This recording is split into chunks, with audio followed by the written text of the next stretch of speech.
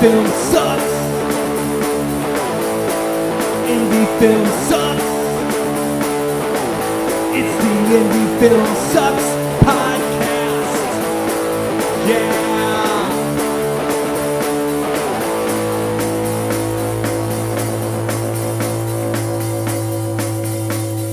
Coming at you from the mean streets of St. Louis, from a basement on South Broadway, the Indie Film Sucks podcast. Indie film still sucks. It sucks. And tonight we have another special guest, director James Dean. How's it going, guys? James Thanks for having me. Yeah, absolutely. Hey, before we get too far, James, what's your suck? What's my suck? Okay, well, I kind of alluded to this before we started recording. I try to stay positive. Right.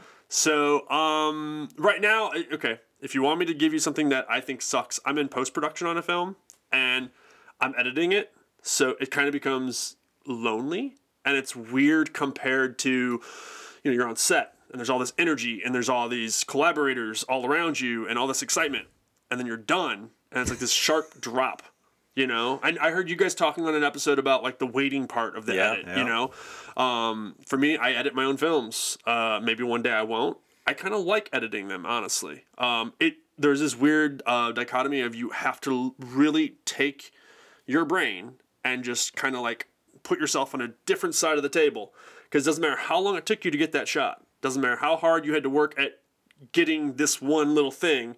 If it doesn't help tell the story in the edit, you have to forget that. Completely. And you have to remember that you need to tell the story, and you kind of need to get in and get out and keep going, unless you're looking to pace it a specific way. So right now, my suck would be kind of the loneliness and like the whole solitude of editing and being by yourself and not, because it takes a while to put something together. It definitely does. Yeah. I've edited my own films. Right. All of them, every feature up to, but not including the current one. Yeah. And I'm very glad to have someone else do that. Yeah. I always wanted someone else to edit, because if you write and direct it, I think you need that other set of eyes on it. But everybody works differently. I guess really just like the loneliness and the isolation of like editing and being apart from the actual production, and then also keeping in mind like everyone on the outside, the actors, the crew, people that haven't been through post-production, even if they've worked on the other films with you, they really have no idea what post-production is. And that's not to like bash them. No. They have no clue. And then there are filmmakers out there who are turning things around very quickly and sometimes cutting a lot of corners, let's be honest. Yeah. Right. And so then there's filmmakers that put 3, 4, 5 films out in a year, and that's fine. I'm not bashing, but I would say the average length of time from start to finish is about a year, sometimes longer. I mean, sometimes it's longer. We're sitting on longer now, and you're telling my story because this is the first, I was telling you earlier, this is the first film that I've been part of the production staff. Right, on that side of the camera, and I didn't know. Yeah. I had no idea. And they've gone on to other projects, and here you are, 35 days. Yeah. I mean, that tells a good story right there. Well, yeah, not to plug our own stuff. No, but what you're talking about, the loneliness of post, there is probably my favorite scene in the movie where the main character is going through that. Yeah. I think it's a very powerful scene. Yeah. If you haven't seen 35 Days, James, you need to check it out. I haven't. So in full disclosure, I haven't seen any of your films, but I will say they're all dog shit. So no. I don't think that's true, and here's why. Someone that invested in our new film specifically brought my attention to you and said that one of your films played at a festival. And they thought it was the best film there, and they thought that you guys are operating at the highest standard that St. Louis has to offer, essentially. Must not have been a local festival. We're going to have to get this out of them after we're done here. We're going to have to let us know who that was. They had nothing but positive things to say. That's good. No, that's good. Right away, when you asked me to come on, I'd said, honestly, you were kind of on my radar as if the Film Hacks, the podcast that I had, would have continued, you would have been one of the next people I would have approached. Because I love talking to other filmmakers because we all have a story and we all have these different paths, and I don't think from start to finish it's the same story, and it doesn't have to be even to be successful. Like everyone can do a different thing, and that's really interesting to me. But there's a commonality. There's a commonality that people can pull. That's why we're doing this podcast, right? And bringing people like you on, because people are going to say that's me and James. Yeah. Right? That's my journey, his story. Yeah. But I feel the same thing he's doing. And that's what we're trying to get across here,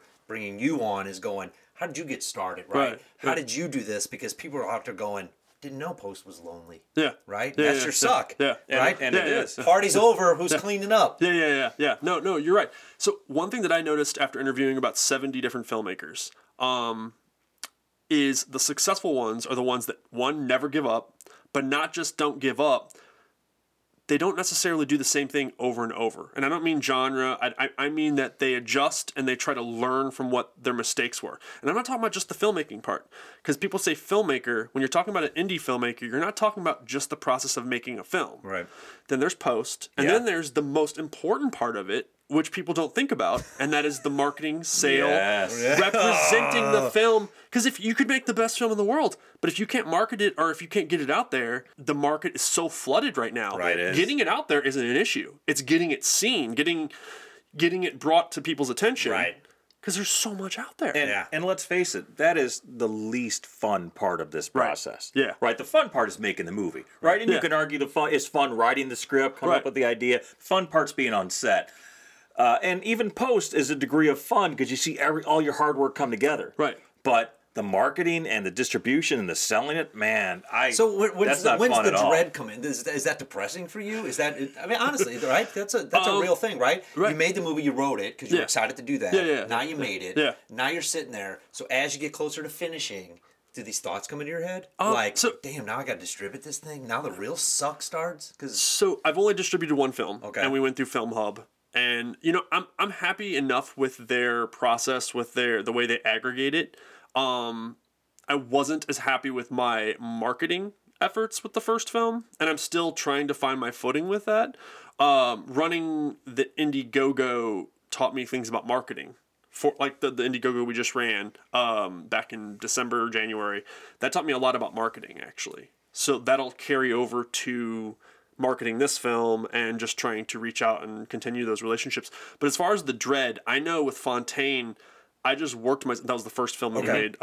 So with that film, I just overworked myself. And between how much pressure I was putting on myself and then also personal things that were going on, like I had a severe depressive episode for about a month in post-production for Fountaine. And I was just doing too much. So, I guess a little bit of me worries about that happening again. That was a couple years ago, and I'm better at, the balance. But I also have a pretty strict deadline for this next film, and I have to be serious and, keep that in mind that I only have so many months left before I need to have this cut and then sound, and then there's very, very few visual effects that need to be done. Which that's the one that's timely around Christmas? Yeah. What's the name of that one? So XXX-Mas. Okay. Yeah. Give us the story of that real quick. The plot essentially is Santa loses his shit, has a mental breakdown. Santa Claus. Okay. And he starts killing people, but he decides to target porn stars on a Christmas-themed porn shoot. So it has everything a slasher needs. It has boobs. It has tons of gore, tons of kills. There's also a lot of commentary on indie film and jabs at indie filmmakers and even myself. There's things that I've said that I actually thought was funny because it's so I'm just full of shit about it. Yeah. And then yet I kind of incorporate it into the script that it works. It works because it's also a set. They're on a set shooting a porn. Right. And so but underneath all that, it's a fun slasher weird concept, right? But there is actually a theme and a message that I wanted to convey also. Will people pick up on that? I don't know. The average slasher fan may not. It's not in your face, but it's also, there's definitely commentary, a dark humor on sex workers and the way men sometimes just treat women online. And it's pretty fucking nuts, when you really start to examine it. We used real sex workers. Some of them have a pretty big presence online, some of them were very active in the industry for a while. So a lot of the actors were sex workers, or some of them still are, So yeah, that's in a nutshell, I guess, that film. Did you have that formula? Did you develop that formula for your slasher and that with the boobs and right? Obviously there's purpose to that. Right. So I think I'm a huge fan of film of all kinds. Sure. All kinds. And to me, there's a magic to it. I've watched so many 80s films, bad 80s films, and horror films. I've watched so many of them. And so I think some of this, when I just sit there and start to like deconstruct them a little bit in my head, it's pretty easy because I've seen so many of them, and I kind of, the formula is just there. Yeah. You know? Yeah.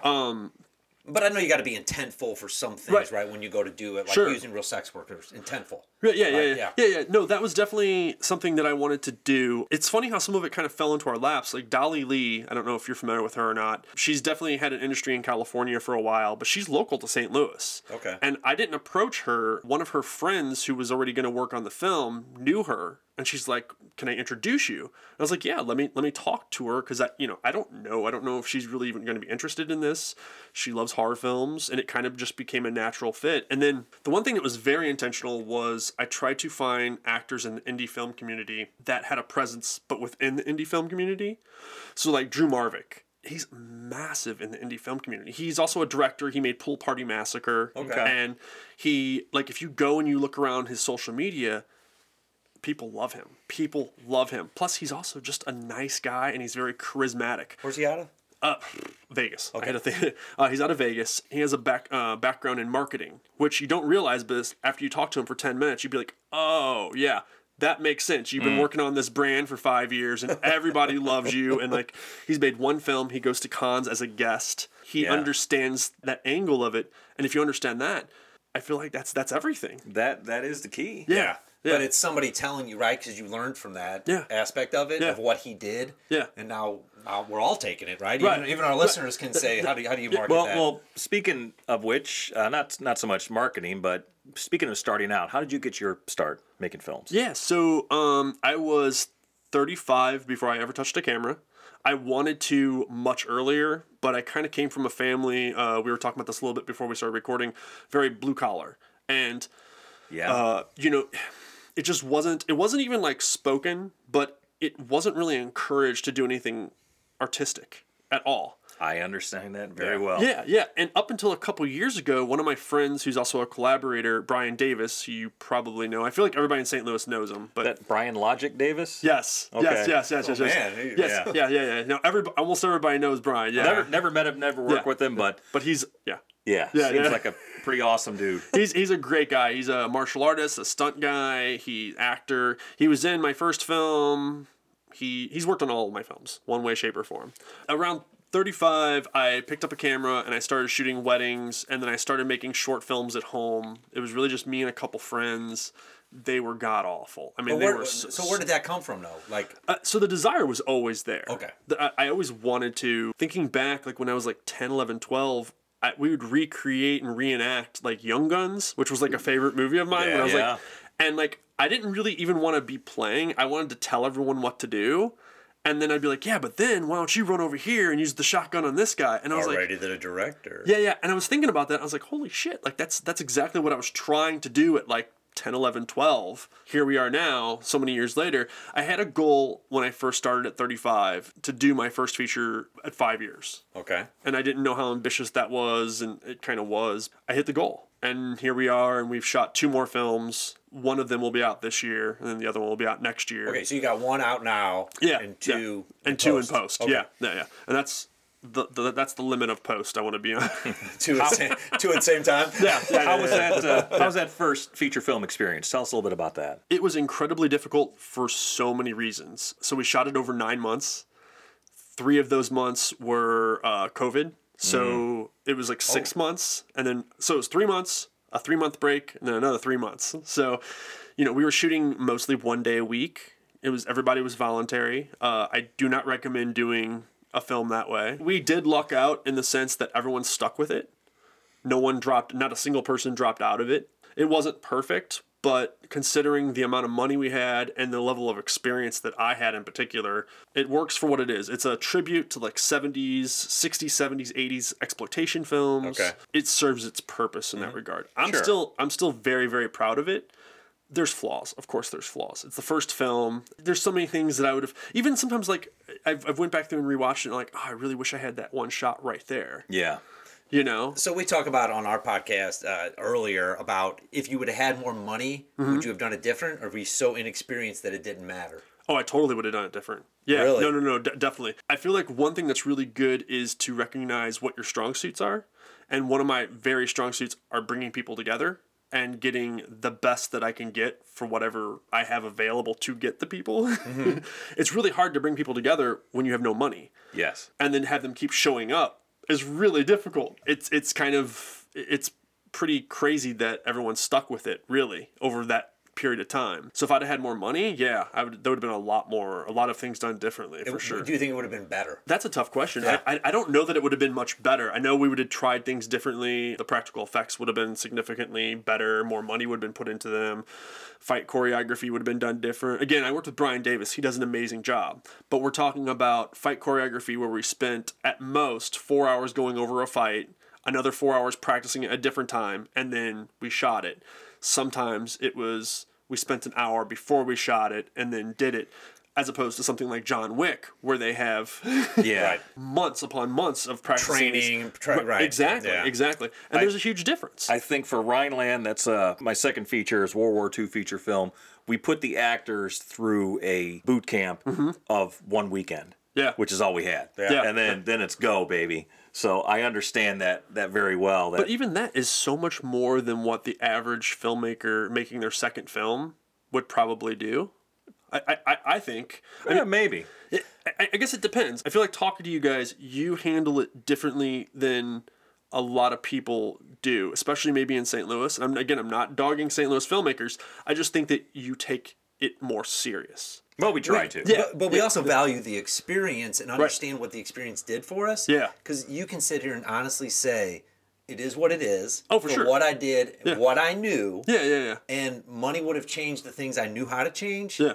Didn't change your experience. Right. Because you needed that. No, and that's an important consideration. That's what I want our audience to understand is. The first film from a first-time filmmaker, I think it should be that way. You shouldn't have all the money in the world. It should be more of a struggle because you're going to learn so much more doing something like that. And no offense to Lena Dunham, but her first film, I think it was Tiny Furniture or something like that. She had money, she had resources, she had everything. Yeah. So it's really tough to talk about the struggle. Yeah, I mean, maybe you make your first movie with all the resources in the world and you still fuck up, but man, it's just so much better to make it with basically nothing. You learn so much when you look back and said, wow, I would have done all this differently, but I'm so glad I did it the way I did because I learned what to do and more importantly, what not to do. Yeah. I think that's important. Honestly, if I was going to go back and redo like my first film, I would have spent probably a third of the money that I spent on it, maybe a half, because I spent a lot on sound, which was important. It's very, very important. One of Greg's key.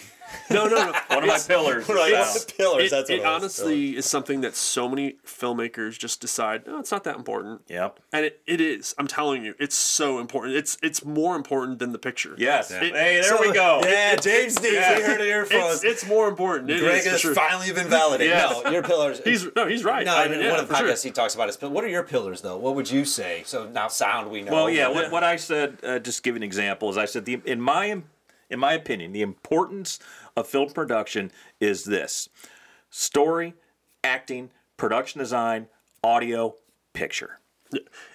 It's so hard to pick like an order because I feel like they all kind of they're all important. Yeah, they're all important, but they also all lean on each other. They do, kind of, and they all kind of inform each other. I think sound is way up there, and I think the number one thing that you want to do is entertain.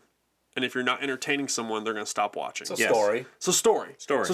Yeah, story's up there for sure. Yeah. So sound, story, pictures in there somewhere. You know, it's important, right? It's a movie. Yeah. Like I always say, it's a movie. It's supposed to look good. Yeah. So focus on all the other stuff first. You know, nobody cares if you're shooting on a new red BFG 9000 camera if the sound sucks.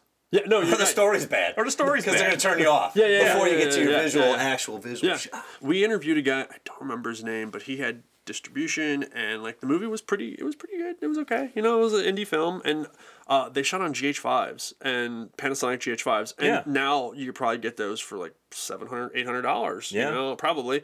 And I mean, like, they still shot log. You could still do a lot. They're not as forgiving in post, so you can't stretch them this way or that way as much. Yeah, right. But if you know what you're doing or if you have people around you that know what they're doing, which is more often than not the most important thing. It is. It really is, because you can't know everything. Speaking of that, have you used the same crew for your films? Mostly. Things have definitely changed a little bit. We were severely understaffed with XXX-Mas for sure. It was very shoestring as far as the amount of people that were behind the scenes as far as crew. I had Andrew Clewin as a DP for Fountaine and Absolution, and then Daniel Garza had helped DP part of Absolution, which is the one that'll be the third film that comes out. Daniel Garza had way more time available, so he stepped in for XXX-Mas. It's interesting because like people have asked me like as far as equipment and as far as like renting lights and everything. For the most part now, I know enough people, and between myself and other people that I know, we can kind of pool our resources together and we have what it takes. Very key on independent film. Yes. Know who has what. No, it's very, very key for sure. Just being able to do that goes such a long way. But I think in the future, moving forward, I want to continue to push and grow, and I want to make sure that we have a more well-rounded crew. Not that we weren't able to do... honestly, XXX-Mas is something that, like, with the amount of time that we had shooting it, it's damn near impossible. And, like, people have told me it's a miracle. I don't believe in God, but I do think I believe in miracles after shooting this. Yeah. We did 79 pages in 9 days. Wow. That's pretty good. That's a clip. Or pretty bad. I don't know. No. By comparison, we shot 29 days for Fountaine, right? And that was about 80 pages. How many minutes is Fountaine? It's about 84. Okay. Now, I will say there's 38 kills, and there's a lot of sword fights and stuff of that nature, a lot of kills, practical effects, and fights. So there was a steep learning curve learning how to shoot fighting, which if you've never done it, or if you have never directed it, it's... especially on a budget. There's difference between shooting it, John Wick, and, on a budget. Yeah. It's a lot of work on a budget. Yeah. You have to hide so much. So, with XXX-Mas, you ran a pretty successful Indiegogo campaign. Yeah. We ran a totally unsuccessful Indiegogo campaign for the finishing funds for Red Knighted Skies. It completely tanked. What is your secret?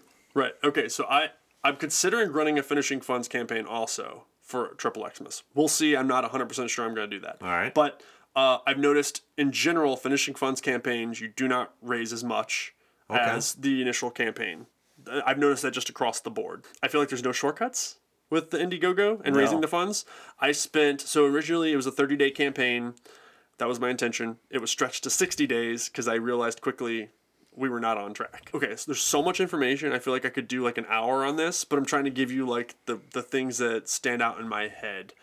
I spent 6 hours a day on this Indiegogo. Wow. Between marketing, thinking of new ways to bring up the film on Facebook, on Twitter, on Instagram, that wasn't like, hey, just come donate. Because that doesn't work. No. It's nice at first, but then like finding new ways to talk about it or compare it to something else you've just watched, that is like, I feel like that's key to like marketing half the time. Right. So 6 hours a day is a full-time job. Yeah. Right. So the one thing that I did that most people wouldn't want to do is directly messaging people. I did that. I didn't harass anyone. I didn't repeatedly message anyone, but I brought the attention to the campaign. Facebook allows you 150 messages a day, and then they block you for messaging. The reason I know that, I messaged 150 people a day for 60 days straight. They were never the same people. They were all people that were on my friends list. I will say, from the beginning of the campaign to the end, I probably increased my friends list by 2,000 people. One thing that really seemed to help me is instead of just randomly reaching out to people, I looked at other indie films that ran Indiegogos. I looked at their IMDb. I looked at the associate producers, executive producers, all the producers. I cross-referenced that on Facebook, friend requested them, and then sent them a message, not asking for money necessarily, just saying, hey, we have this film, we have these people attached. I already had the forms signed so I could use their names and likeness to promote it. Right. I said, these people are attached. This is what the film is. This is our message. Check it out if you could. If something is of interest, come aboard. And that was it. There's a lot more to it. This was your first campaign. It was my first campaign. So you went all in. Yeah, right. For sure. Yeah.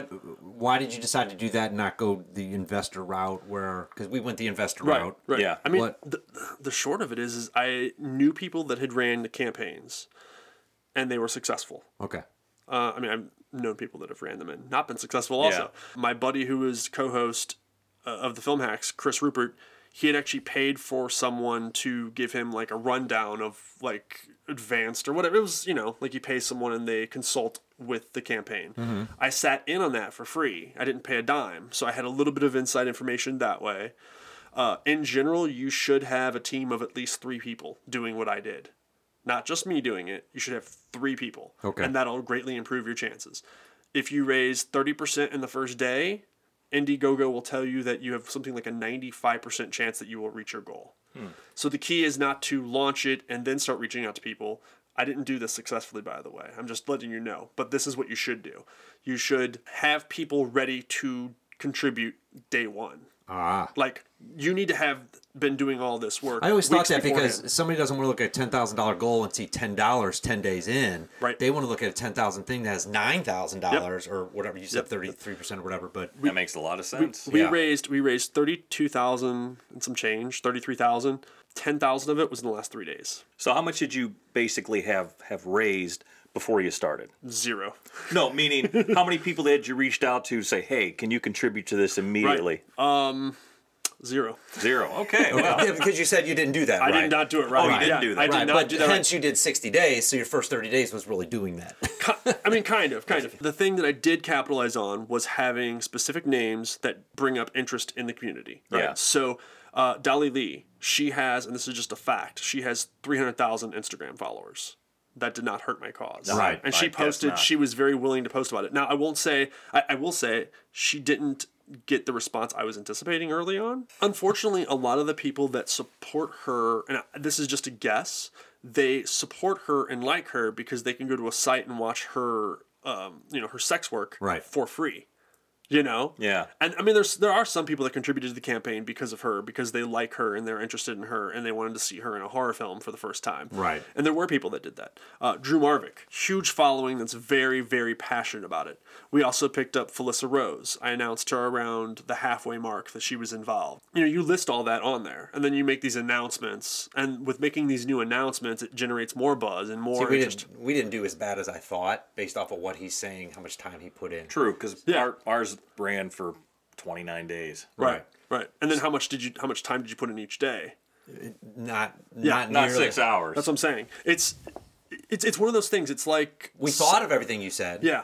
We couldn't do it. This movie for sure, in a lot of ways, just has overcome challenge after challenge. For sure. 9-day shoot from conception and writing 5 drafts. I wrote the first draft, and then my co-writer, Louis Otero, who also co-wrote Fountaine the Vengeful Nun, Who Wouldn't Die, he went through and wrote 2 or 3 drafts, and then I went back in and wrote another draft. And, you don't just go with the first draft. No. But from start to finish, 4 months, and we had it in the can.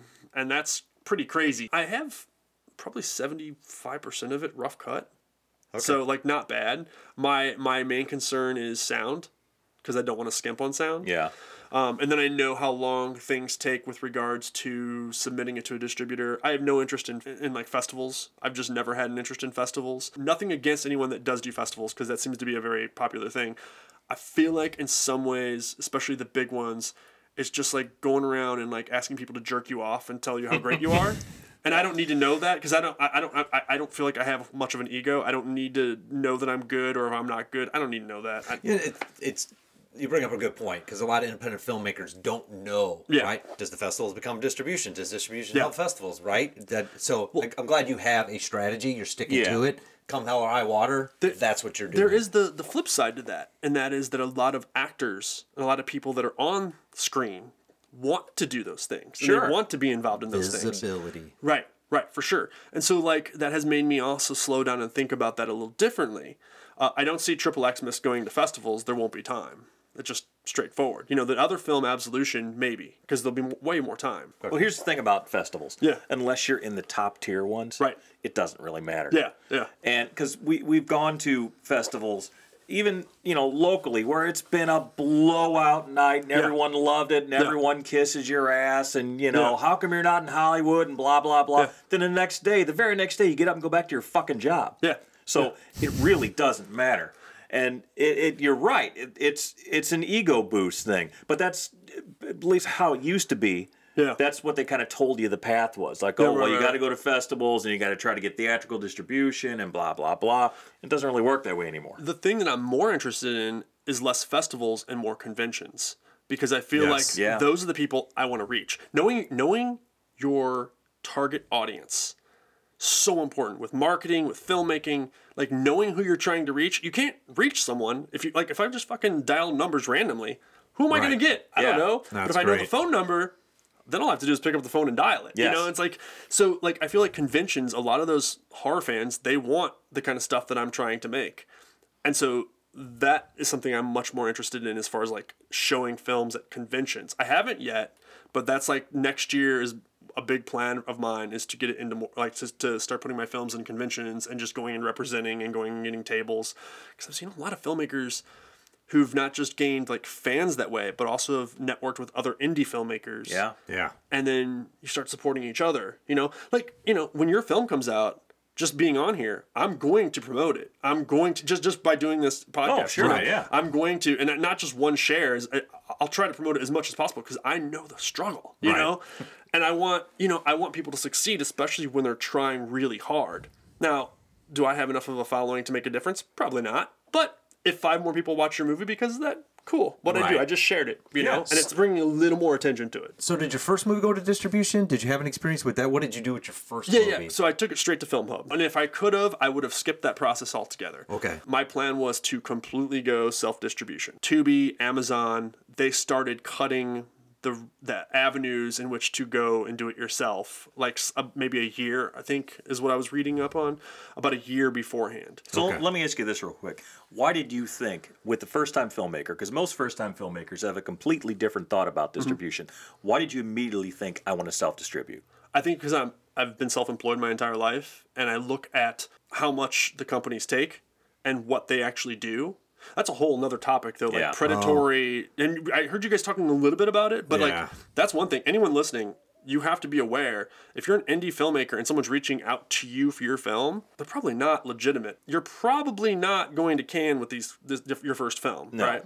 99.9% of people aren't. No, they're legitimate in the sense they are an actual distributor, but they're not going to pay you anything. And there's 1,000 ways that they can screw you. Yes. Legally. Exactly. Right. Yes. Yeah. So after you sign the contract, they can say, "Oh, yeah, we'll give you 80% or 70%." It doesn't matter what the percentage is. If they have somewhere in there that they have discretionary on what the marketing budget is, they have another LLC that does all the marketing. Right. And they bill their other company $30,000. Yes. Knowing that your movie's never going to make that, and they're covered. They're just handing money from one of their. So how did you know that before you went? I did a lot of research. Because a lot of people learned by doing it, which is our journey, right? And now we understand. I'm actually looking forward to the distribution process because I understand the control now. And just to have that fun with them, to ask the important questions, to see what they say. I did a lot of research, and then I was also, I guess, about 6 months into the podcast that we were doing at the time, and just talking to a lot of different filmmakers and a lot of different avenues they were going from, putting it on YouTube or Amazon or Tubi or, that really helped. But the research, like looking into different companies. I remember Brian Davis, who I absolutely love. Yeah. He called me one morning. It was like fucking 6 a.m. He's like, "Man, I just got an email from Octane. I think it was Octane. High Octane Pictures. High Octane Pictures." He's like, "Man, they're interested in the movie." Oh. And he was so excited. I didn't want to break his heart, but I was like, "Who cares?" I mean, right? Yeah. You and the 14 other people they called this morning. Yeah. Right. It's super exciting when you've put everything you have into your film. First film, third film, it doesn't matter. When you have someone interested, that's awesome. It is. But it's not also, because unless they're a really big company, what are they going to do? No. At most, they're going to get it on a streaming service, but are they going to... You may no longer They need own 1,000 the film. to get 100, to get 10 to get 1. Yeah. They're going to chuck it in their catalog and hope that it hits for them. And then you sign for 5 or 10 years. Yeah. And the reality of, in the first 60 days, your film's so freaking far buried down there that unless it is the one film. Right. Now, on the flip side of that, I will say that I had a very negative outlook on distribution companies. My buddy, Chris Rupert, who I've mentioned a couple times, co-host of the Film Hacks, he went through 1091 Pictures, and over a period of a year, he made like 4 documentaries. They were very quick turnarounds for him and his business partner. And they had some really, I mean, like some of the docs did poorly. Yeah. But one or two did $10,000 a month for the first 3 or 4 months. And that's all you need. Right. When you spent a weekend filming it and 1 month editing it, that's not bad. No, for an indie filmmaker. Right. It can happen, and there's some legit companies out there, and if you got some quality stuff, there's money to be made. You know, sometimes it's also just a roll of the dice. You know, there are things that people don't consider. Like, I just learned something recently about when you're naming your film.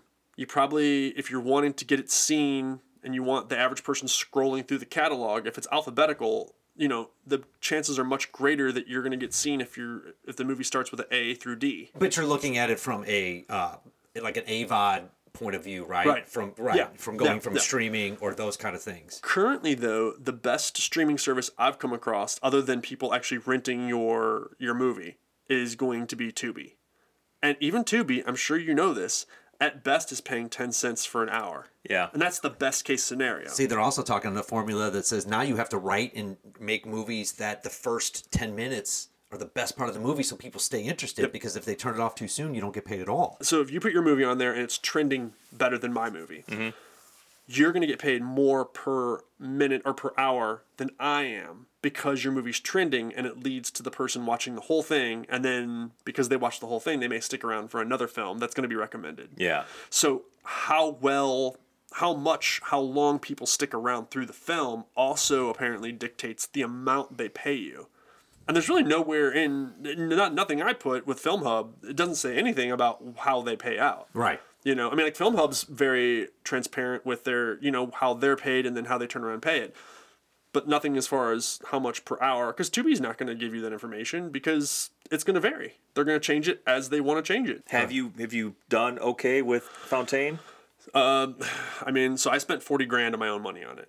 That's a lot. That's too much for a first film. No, thanks for being transparent. No, though. for sure. Yeah, yeah. 5,000 of that did go to the Blu-rays. So far it's made around $3,300. Now, of that, the 2,000 of that was through Blu-rays. Yeah. That I sold directly from my site or through people that knew me. Ooh. Yeah. So the streaming is about... Convention's going to help that. Right. So, so the reason the Blu-rays were so expensive is I was trying to think long-term. You know, going to conventions, and then the more films I have, I'll be able to, one, start building the brand recognition, and two, you know, if someone's interested in XXX-Mas because they recognize Drew and Felissa, and they're like, oh yeah, I love them, and I didn't know you made this movie, and I've heard about it, I want to buy this. And then I show them this crazy movie about a one-eyed nun that goes around hunting clergy and fucking Nazis. I mean, that's kind of not that far off from a crazy killer Santa. Like, oh, okay, yeah. And I'm sitting there making a deal 2 for $30 instead of, you know, 1 for $20. And they're just sitting in fucking boxes at that point anyway. Let me ask you this. Do you think physical media is still viable? I think it depends on the genre you're working in. And I think it depends on what your target audience is. I think for XXX-Mas and for Fountaine the Vengeful Nun Who Wouldn't Die, absolutely. For Absolution, probably not. That's the other movie, but it's also like a revenge thriller that's more in line with something like Blue Ruin. I don't know if you're familiar with that. Yes, very familiar with Blue Ruin. It's much more slower paced, and it's much more placed in like reality as opposed to the other movies I'm talking about. Right. Yeah. What made you go in that direction? I don't want to make one kind of film. If I wanted to be constrained a type of films I was making, I would try to get like an agent maybe, or I would try to get a manager, or I would try to like find some sort of representation and then maybe go and do things through studios. I have no interest in being told what I can and cannot do. I want to do what I want to do. And I love all film. I'm working on a couple things. One script idea I have is something that my co-writer's working on as a story about a punk band and demons. Another one is that I'm working on is Prom Night Massacre. Those are both horror, 80s kind of infused kind of films. But I'm also working on a script that is like a comedy drama about a guy who's in his mid 40s who, you know, suffered a loss of like his best friend. And he's just never grew up. Yeah. And I don't want someone to tell me that I can't do that. If I want to do it, I want to do it. I do have a concern about brand recognition, creating a brand, and then people expecting the same thing over and over. That is one thing that I don't know exactly how to navigate yet. No, but that's not unusual because we think the exact same thing about... I definitely started making various types of films, and I've slowly just kind of brought it down to we're just doing action horror. Yeah. You know, because our first film was like kind of a neo-noir gangster film, and made a World War II film, very different. And then we did a mockumentary, straight-up comedy. And then a zombie movie, and then another mockumentary, So it was definitely more all over the place. Yeah. And so then slowly just been kind of dialing into, I don't want to say what sells, but No. Brand recognition, marketability to establish. Right. Right. So there's also this thing, like, okay, so you want to make the art you want to make, right? Yes. But in order to make that art, you have to be able to sell some of it. Yes. Right? And so you don't want to, like, be a, quote, sellout, but you have to think about what the audience is buying, and you have to think about how you can make the art you want to make, but still sell it. Yes. Because how long can someone sustain coming out of pocket on films? I'm not a super wealthy person. I don't, like, right now, currently, I'm making not very much money, you know? Like, right. But if you're putting $20,000 a year into film, it's well below average. Well, even $20,000 for a film is not. Right. Is that if that's what you meant? Yeah. Or, that doesn't get you anywhere. Yeah, I do feel like I'm not going to say I stumbled upon it, but one thing that I feel really good about is the Indiegogo, because I've seen other people raise $50,000, which is not what we raised. And then the next one, they raised $80,000. So this one we raised $33,000. If the next one we can raise $50,000, then we're trending upward. And it's nice to be able to have that up front. You have some deliverables. Yeah. But it's not, it's not as much as, you have to watch what you're doing, I guess, right. in advance. But it's not as much as it has to be, And then if you can take that, leverage the names that you have involved, and this is my goal eventually, then also bring in outside equity, then you're really fucking firing on all cylinders. Because you have the support of people. Because the Indiegogo, it won't just be that people financially supported us. They're all invested. Like, emotionally, they want to see this succeed. So they're going to share it. They're going to talk about it. They're going to promote it. One of the guys that came on board as a producer, he asked me up front, he said, can I come on for less than what you're asking for? But, and here's the big thing, I have a page that has over 100,000 followers, and I want you to check this page out, because I'm not just blowing smoke up your ass. We have a lot of interaction. And I've seen his posts. And some of his posts get thousands of shares. Right. I mean, that's key. That's worth whatever you paid. Right. Paid. So he got a slightly discounted rate, but like, he's a huge supporter of indie film, and he, so it's kind of a win-win. And I just asked the guys, like, hey, I know it's not a slasher film, but the last film we made, I know you're not a producer on it. Man, you want to make a post about that too? So now this week he's making a post about Fountaine. Nice. It all kind of hopefully ties together. Yeah. I mean, you definitely took a business approach to it with which the is passion. very smart. Very smart, right? I'm learning a ton from you, and I know a lot of people listening are going to learn a ton from what you're saying here about, because we've done it all. Right. We're in your boat, but you talking about how you did your Indiegogo. We did it. I'm excited about Indiegogo again. Yeah. I mean, really, I don't want to do it. Don't get me wrong. No, but I'm excited about ours was such a terrible experience, but I think if we would have talked to you ahead of time, we would have done things very differently. Right. It was so stressful to me because I had people involved, and I'm not throwing any. I'm never the person that says I did everything. Sure. I don't like that approach. I love letting other people have credit when they do stuff. I had people that were involved that I think because of what the film was, also that it was working with sex workers. Yeah. They had a hard time getting 100% on board with trying to promote it openly because of family, friends. Sure. Yeah. And I get it. It would have been nice if they'd have brought that up in advance, if I'm just being honest, because I thought they were going to be one of those three. Having that team is so important. And also, not just having that 3-person team, but if you guys have the same exact friends and you're reaching out to the same exact people, you might as well just count yourself as one. No. You're saying a lot of stuff that you really need a makes different sense. reach. Yeah. We always say breaking out of the bubble, the circle, whatever you want to call that we're in, because we found the same people are sharing the same things. It's just going around in this. Yeah. And I'm kind of outside. Brock's got a few things outside. We got a little bit outside, but not much. You probably went into a pre-production to do Indiegogo. I mean, you really sat down and... Yeah, we had some things ready. But again, part of the reason that I was doing 6 hours a day was I didn't have enough ready. I should have had more. No matter how much you have available, you should have so much art. You should have way more. You should have the entire campaign planned out in advance. Yeah. And I didn't do that properly. The next one, I guarantee you I will. I'll have all the artwork, all the new announcements of new perks and everything. You have to keep people excited and like, wondering what's next or something new. If you're just posting the same thing over and over. But you also got to get outside of the family and friends who are going to give you $5 anyway, and get into those indie circles and get that one excitement, or understand, like, you got that one guy to say, hey, I'm in, but I can give you more by giving you 100,000 people. Yeah, no, you're absolutely right. So one thing that I find really interesting, I sent press kits out. I heard you talking about press kits on one of your episodes. I sent press kits out to, probably like 80 or 100 different outlets. I don't think a single one picked it up. Yeah. I was messaging people directly on Facebook and a few on Twitter, but mostly on Facebook. And statistically, you're always going to do better on Facebook with Indiegogo, approaching people. I stumbled upon a writer for Rue Morgue, and he's like, well, let me see if I can't do something for you here. And so they put something on Rue Morgue for us, like, that was awesome. There was another person that had written, and not that, like, Fountaine has a whole lot of written reviews, but someone who really had liked Fountaine, they made a post about it, and this was while the campaign was going on for XXX-Mas. And I saw the guy make a post, and I reached out to him. I was like, hey, I know you write for this outlet. I know you liked my last film. Maybe you could write something for the next, on your site. And he didn't have a huge site, but I don't care. And, he said straight up, he said, I don't think we're going to be able to make it in time, but I'm going to go ahead and I'll pick up one of your perks. And then I was driving home. I was like, okay, cool. I appreciate it. Thank you. Thank you. Sure, yeah. And I figured, okay, he picked up a Blu-ray for $45. I got the email. He came on as an executive producer. I didn't know this guy from anywhere. It was just a shot in the dark because he'd written a positive review about Fountaine, and he put $1,300 into the film. I'm like, holy shit. Those were the things that gave me life. Like, it was such a fucking roller coaster. It was a roller coaster. Right, no, it resuscitates you and goes, now I can go back out and send 100 more emails when I get home. Yeah. But, like, it was a roller coaster of emotions for sure. And I didn't know towards the end. I was like, we have 3 days left and, like, $7,500 to hit. Because we also had a fixed campaign.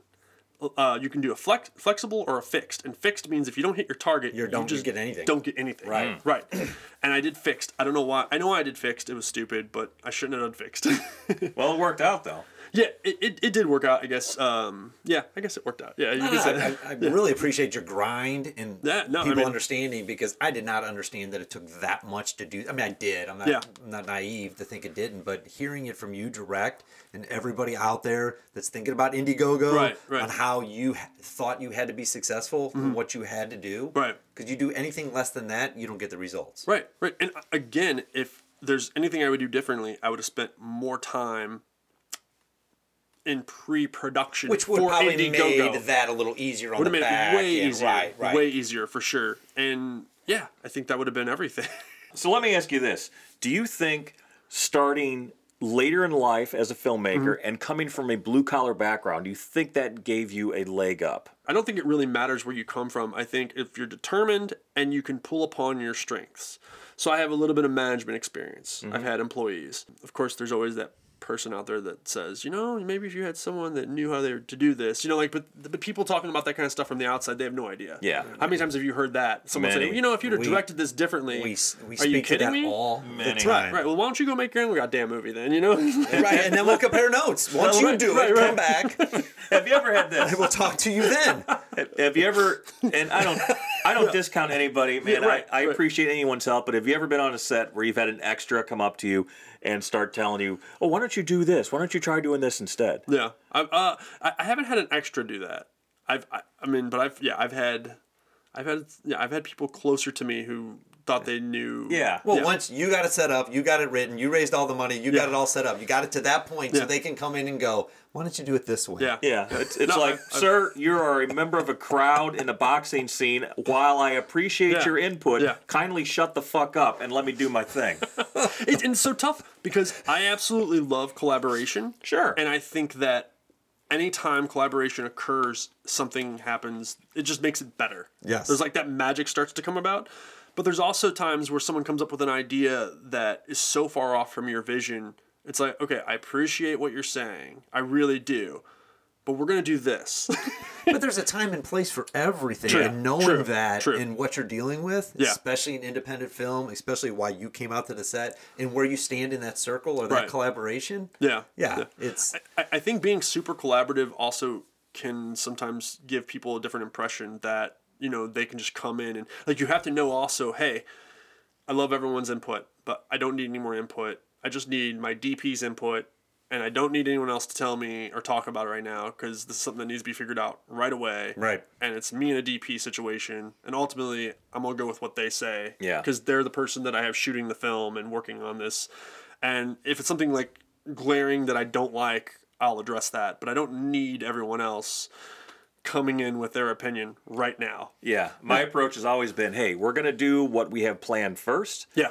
And after we get that done, and we know we have it, then we'll open up the floor. I absolutely love that, especially with actors. Now, sometimes what I have planned is just made so much better because an actor comes up with an idea. Oh, yeah. Or, I mean, like, more often than not, Lots of times, Well, you want them to be able to stretch and be themselves and do their craft, right? Because that adds. Sure.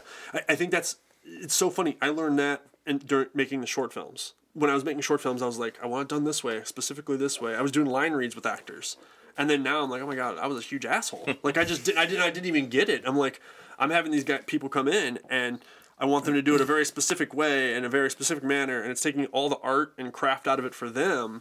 It gave them no flexibility. Yeah. And I mean, again, that was the first couple projects, and I learned very quickly. I was like, that was stupid. Building block to learn in order to make things better in the Right. Yeah. We did things like everybody knew their roles, but when it came down to company stuff, it was the three of us. Yeah. Right? When it came down to production, it was the producers, which was the three of us. Yeah. But when it came down to artistic DP stuff, me and Brock, we just stayed out of the way because that wasn't our call. Right. That wasn't our, we have to live in that world. And then I knew my place and where to approach the other owners or say, hey, the marketability of this, or being able to approach it from a business sense to go, hey, if we did this, these are the hoops we're going to have to jump through with SAG. Yeah. So I thought we had a good balance in understanding where the roles were on set. This was one of the first times out of, 7 features that we've done that I actually felt like I pretty much got to do my job. Yeah. I didn't have to wear 15 different hats. Yeah, that's that's a biggie for me, and it's,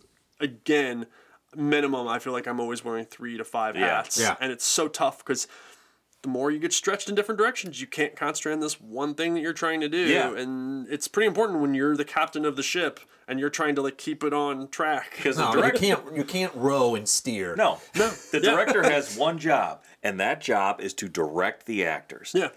And on indie film, you're not usually doing that one job. You're doing 7 jobs. Yeah. And all of them kind of suffer as a result. Yeah. And then ultimately, when the film is done, you're like, oh, I wish I could have done this, wish I could have done that. And it's really easy for someone to be hypercritical. Sure. Well, this feels like it didn't really have firm direction, or this was that, blah. Yeah, it's easy to criticize shit, buddy, when you're not there. Right. I had someone watch 30-something minutes of Fountaine, and then they didn't like it because it's an exploitation film, and it does involve it involves a lot of fucked up shit. Let's be honest. I totally get it. But they watched 30 minutes of it, and then they recorded a 70-minute podcast on the 30 minutes they watched and talked about it. I was like, you spent more time on your podcast talking about the 30 minutes, and some of the stuff they were complaining about actually was answered in the last 60 minutes of the film, but they didn't spend the time to watch it. I was like, I don't mind people turning off something I make, but why would you even record an episode on it then? You can't review a movie you haven't seen. That's right. I don't get it. The whole thing, right? Because it might have been valid. Yeah. If they would have watched the whole thing, but that's all you asked. That's anybody asks. Yeah, trust me. I mean, we've had some horrifically bad reviews. Yeah. I mean, just terrible, just tear it to shreds reviews. And you know what? It's like, okay, cool. You can't really get super mad. You can't take it personally. No, You can't reach out to the person and say, hey, you weren't there. You don't know, whatever. It's like, okay, fine. That's cool. You didn't like it. I had someone, I haven't had, and it's probably because I haven't had a lot of people watch the things I've made yet, but I had one person say something about a short film I made. This was like 4 years ago. And I feel like this is a good way just to handle anyone that has criticism. He criticized the short film. It wasn't a great short film. There were a lot of problems with it. And my reply was something to the extent of, I really appreciate you watching it. I really appreciate you leaving a review of this. But what I think I appreciate the most is you giving me critical response or critical feedback that I can take home and become better. I just really appreciate that. Thank you so much. And he didn't give any kind of he was just talking about how it was a piece of shit. Yeah. And then he's like, well, it wasn't all bad. I'm like, no, thank you. Like, you can disarm people so quickly. They're just so eager to be an asshole. Yes. You know? It's like, go ahead. I'm not taking the bait. I've seen so many other filmmakers take the bait. Maybe one day I will by mistake because everyone has a bad day. But I try not to take the bait. No, but you're also self-aware about what you're doing, the conditions you were in, and you can leave it all on the table when you're done making the movie. And I think that's the key. Someone that I talk to this day, he also gave me feedback on the same short film, and he's a very talented filmmaker, and he asked me, do you want me to be honest with you? And I said, yeah. I mean, I don't want you to be an asshole, but I want, because my goal this entire time, and still is to become a better filmmaker, a better storyteller. And there's things that I see, and those things I can improve on, but there's things I don't see. And those are the things, if you don't know what you're doing wrong, you can't fucking work on those things. True. Right. You know? And he came to me, and he was critical, but he was kind. 6 years later, I still talk to him. I still cheer him on. I still share his films. He fucking contributed to my Indiegogo. Yeah. He was nice about it. He pointed out all the problems, and it was a long list. No, but he got it. Yeah. Right? He got who you were. He got what you were trying to do, but he also gave you what you needed. With that, I was like, it opened my eyes to 6 or 7 things that I probably wouldn't have noticed for a couple more. My very first short film was so bad, I didn't even realize there was like one frame missing, and like in the edit, even when I watched it back, I was like, why is it going black? No one's gonna notice that. It's fine. It was one frame missing. That was like 7-8 years ago. Yeah. And it was a stupid little corny comedy thing about the last cup of coffee and the people in the office fighting over it and wanting to get that last cup of coffee. But there was one frame missing. I love pointing that out because it's the dumbest thing in the world. I didn't realize you could fucking zoom in on the timeline. Man, I swear to God, James, when I edited my first feature, I cut a feature film because I didn't teach myself how to edit. Yeah. I did not know you could zoom in on the fucking timeline. Oh, no. And then a friend of mine came over and he's like, because I'm trying to put this little piece in there. Yeah, he's like, oh, why don't you just do this? And he hit I'm like, what did you just do? 2 seconds. I'm like, oh my God, this would have been so much fucking easier if I could have done that, because I didn't know, because I taught myself how to do it. That's so Man, funny. that is hilarious that you said that. It's amazing.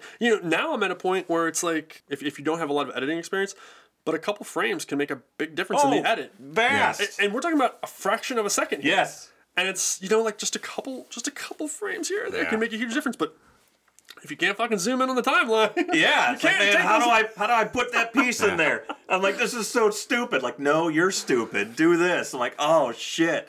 Well, that changed everything. But I think that's like part of the journey also, and I think that a lot of filmmakers also concentrate on just getting to this end point. Yeah. And they think it's way closer than it is in reality. Because it's not. No. You make a film, it gets out there, even if it does really well, then what's the next step? Well, you're going to make another film. But is it going to do as well as the last one? And is it going to reach the same, audience? Every single thing you do should have, in theory, you should be directing people to a certain place. Right. Yes. Right. And if you're not, then even if you have a poster that's amazing, you got 100 likes, 200 likes, 500 likes, 1,000 likes, whatever. It doesn't matter if you don't have direct access to those people again when it's time to drop the trailer. Right. Drop the film, have people come in and watch it. That's something else I'm still working on. It's because that's what ultimately we want is people to buy our stuff. Yeah. It doesn't matter. You're right. If you get 500 likes on Facebook because you just put the poster, where does it go from there? If it doesn't go anywhere, then those 500 likes were wasted. Yeah. It's such a huge difference between like the social media and like just the awareness and like the pat on your back. And then also just getting paid. Yeah. No, and we're obviously you're trying to take that step and you're learning. Yeah. But we're trying to take that step as well. Yeah. And just that process of because people are damn good at it. Oh, yeah. Man, people are damn good. And it makes it look effortless, don't they? No, it's so frustrating. Because like I feel like I see what other filmmakers are posting. And I'm like, I could just kind of post something like that and get all these likes. But then I feel so like inauthentic. I feel like I'm just doing things for likes. And like, is that really what I probably wouldn't be on social media if it wasn't for the fact that you have to you either have to be on social media and go that route, or you better go through a company and pay a marketing firm to do it for you. Yeah, right? Which nobody in this room can afford. Yeah. Well, there are some marketing firms that I've found that I would love to utilize that start at like $2,000, $2,500. I've seen the same, yeah. Yeah. But what do you get for that, and how long does it last, and is it sustainable? Right. And then you don't have that level of professionalism the whole time? I think it's more of a multi-pronged attack. So you do, like, ideally you do all your own social media, or you have someone do that, but then you do the marketing, like as far as the $2,500 price range. I think October Sky is one of them. I might be wrong on the name. I've just heard that name thrown out there. But I think what they do primarily is they blast your email out to tons of podcasts. Gotcha. And they try to get you as many interviews and talking to as many people as possible. And I think ultimately it's still up to you to really okay, so they've arranged all these times for you, and they have you doing all these interviews, and maybe they get a couple more reviews on sites for you. But if it's not a marketable film, it's still going nowhere. Yeah. It's not something that's if it's not interesting, you're not interesting, and somebody else doesn't Right. catch on from that, Right. then it's not going to matter what you spend on it. And that's that makes more sense on the $2,500 on how that would be. I don't think it's super... I was thinking print. I was thinking all these things. Yeah, no, I don't think it's super in-depth. I think it's something that's kind of a blasted first 30 days, 60 days, something like that. Right. I've even had people approach me when we were doing the film hacks. I would get emails from a couple different places that's what they did. They repped people. I had one film that was out for a year, but they just started promoting it a year later. And I was like, well, you're probably... I get it. You want people to see it. Yeah. Maybe it took you that long to get that $2,500. I feel for you. Right. But it feels like, I think the first 90 days are the key time frame to really push a film. Yes. Yeah, that's why, because we're getting close to wrapping up post on our last film, Red Night at Skies. Yeah. Then it's like, okay, when do we pull the trigger on the next stage? Because the next stage is the most important of the entire damn thing. Yep. So if we just throw it out there, then it sinks, and it's a blip on the radar. Yeah. That doesn't help anybody. Doesn't help you make the budget back. Doesn't help you pay the investors back. Yeah. Doesn't help you make another film. Yeah. So how do you time that? It's action horror, so if it's ready in time, Halloween might not be October might not be bad. We have some time. We're smart about it, but it's got to be right and ready. Yeah. It's kind of like what you're working on your Christmas. Yeah, Exactly. The plus side for XXX-Mas is that I feel like every year I get a new chance to try to appeal to someone. And November, December, first week of January, it'll be out there. And I can kind of push it again hard. Yeah, that's smart. Well, but is it good all the other months? Even if it does great November, December, February, March, it's not going to do anything in those months. So I feel like it's good for a couple months each year. It's almost like investing, I feel like. It's in my portfolio at that point. Right. Now you got to go make something for the other 9 months. Yeah, right. Yeah. So we need to do an Easter one. Right, Yeah. Need to capitalize. Yeah, I got Arbor Day and... Need to capitalize on Amityville because there's no copyright on that, and there's like 100 of them out there. Yeah. And, I know one of the filmmakers that made Amityville Christmas. Okay. And I'm going to tell you, it's very low budget. I like the guy. He also made Carousel. He's made some stuff that's like definitely done okay. Yeah. But I think he understands that he's not spending $100,000 on these movies. Like I think, and I'm just taking a guess, a stab in the dark, but Amityville Christmas, he probably spent $5,000 on. It's a lot easier when you have you, your wife, and like 2 or 3 other actors you paid, and $5,000 invested. You can make the chances of making that back. Right. Especially when you have a name like Amityville. But that's what I was just going to say. Yeah. That's what he banked it on because he was smart up front. He knew. That's smart filmmaking. What does it gain you to make a $5,000 film and make $5,000 back? Right. Then you're still making $5,000 movies. It depends on what you want. Exactly. Yeah. I think most of us, and I can't speak for everyone, of course, most of us are in this to make films at a higher budget level. Right. That essentially our career path is we're making films. Right. And if you're making $5,000 films and you make your money back, that is awesome and you've beat the odds. But then do you have to make another $5,000 film? Right. Or is it sustaining? Can you do it full time? I think this filmmaker in particular, he probably has like 8 or 10 films that he's released, and all varying levels from probably $2,000 to $5,000 up to maybe $20,000. And I think he's seeing a return monthly on these films. Right. So he does see a path forward, I guess. Again, I don't know his specifics, but I've seen a lot of indie filmmakers recently become way more transparent with what they're making because most of us aren't making anything, let's be honest. Yeah. So it's nice to see people being transparent, and that's why I don't mind talking about it. My goal going forward with Fountaine was one day to get to $10,000. I had no expectation of making the whole budget back. I learned how to make a film. I did it at a fraction of the cost of going to film school. I collaborated with people that I continue to collaborate with till today. And I have what could become a cult film classic because of the genre type it's in 10 years from now. Right. Maybe it gets popular 20 years from now. So speaking of film school, what is your opinion on that? I think for the majority of people, it's a waste of time. If I'm just being honest. See, that was my point for many years. I was firmly in the don't spend money on film school, spend money on making a film. You'll learn a lot more. Yeah. And I still believe that. But I definitely think that if you go to film school, you can at least get a firm grounding on how to make a movie, which I didn't have. I didn't know what the hell I was doing when I started, which, again, made everything take longer and was harder. Right. And B, you can probably make connections that can help you further on down the road. I think that's real big. That's networking. huge. I think that's when I said for most people, that's the big caveat. Yeah. I will say that from actors I've worked with, they talk about production in St. Louis. I'm not gonna say names, but when they say some of the best things they say are about Webster students. Maybe it's because they're doing things a little more professional because they've been taught things a little bit more professional. Well, they walk on a set, they know a set. I say it shortens the curve. Yeah. But experience is the biggest. Yeah, right. But something you said earlier, because I'm going to say we've had great experience with community college students and not great experience with Webster students. And you'd think it'd be the opposite. Yeah. People get into filmmaking for various reasons. And I think the biggest one that people get into it for is because it's fun and it's cool. Yeah. What they don't realize and don't expect and don't anticipate is it's hard ass work. Oh, it's extremely hard. Yeah. And I mean, I've had people in my life say, "Oh, you make movies, that's fun, right?" That's like, no, man, it's the hardest job you're ever gonna do. Yeah. It's harder than any job I've ever done. Yeah. So, well, how's that work? You're just having fun making a movie. Like, man, you don't get it. Because that's the whole point of indie film sucks, right? Yeah. Obviously, we don't think filmmaking sucks. We love filmmaking. Yeah. Right. But it's hard as a motherfucker to do it. Yeah, it is. And there's a bunch of people like us that are out there doing the exact same thing, experience the exact same thing.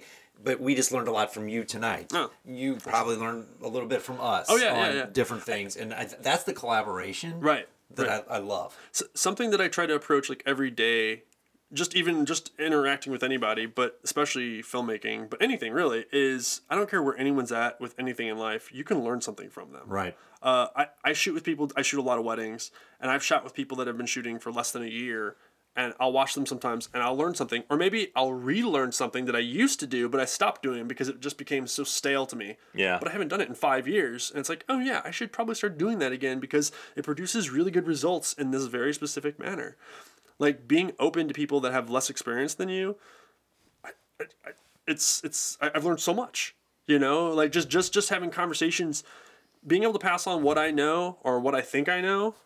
Cool. I think being open and trying to learn is you're going to learn so much more not thinking you know it all. Yeah, I've seen people that are pretty talented and they're still pretty talented, but they've been pretty talented for 5 years and they're not amazing. They're just still pretty talented. Yeah. And they could have been amazing at this point if they would have checked the ego at the door. And that's sad, you know? Like, well, I think it's being honest about where you're at, what it takes, right? Because you got to be honest in this business because it's not like being a gambler. Like right? Because if you got a compulsive gambling problem, you're only talking about when you win. You're not talking about all the times you lose. Right. And independent film is a lot of suck. Oh, it's a lot of lose. It's a lot of lose. Yeah. And there's guys out there just going, well, this is what I did. This is what I did. It's like, but they don't talk about the grind and all this kind of. It's like, buddy, it's not that easy. No. I like talking about that, and I like explaining that to people so that they don't think they're getting into something that's just super easy. Because I feel like people will listen to something like this and they'll sitting here laughing and talking about it. Don't gloss over how fucking hard it is. Yeah, it's extremely hard. That's what we want to talk about it, but we also want people to go out to our website. Yeah. And go out there, and we got the trailers out there for free, Yeah. and I think we got our movies out there for basically next to nothing. Yeah. Because we're not going to make a profit off it. We know that. We know we're not going to make profit. But listen to the stories, go watch the movie, and then connect the two. And go, that's independent film right there. Yeah. And then see our progression. Because we got 7, right? And see that progression. And then, boom, when Red Knight pops, that's where we're at. That's what I've said many, many times, that this is the toughest job. It's just like the Peace Corps, the toughest job you'll ever love.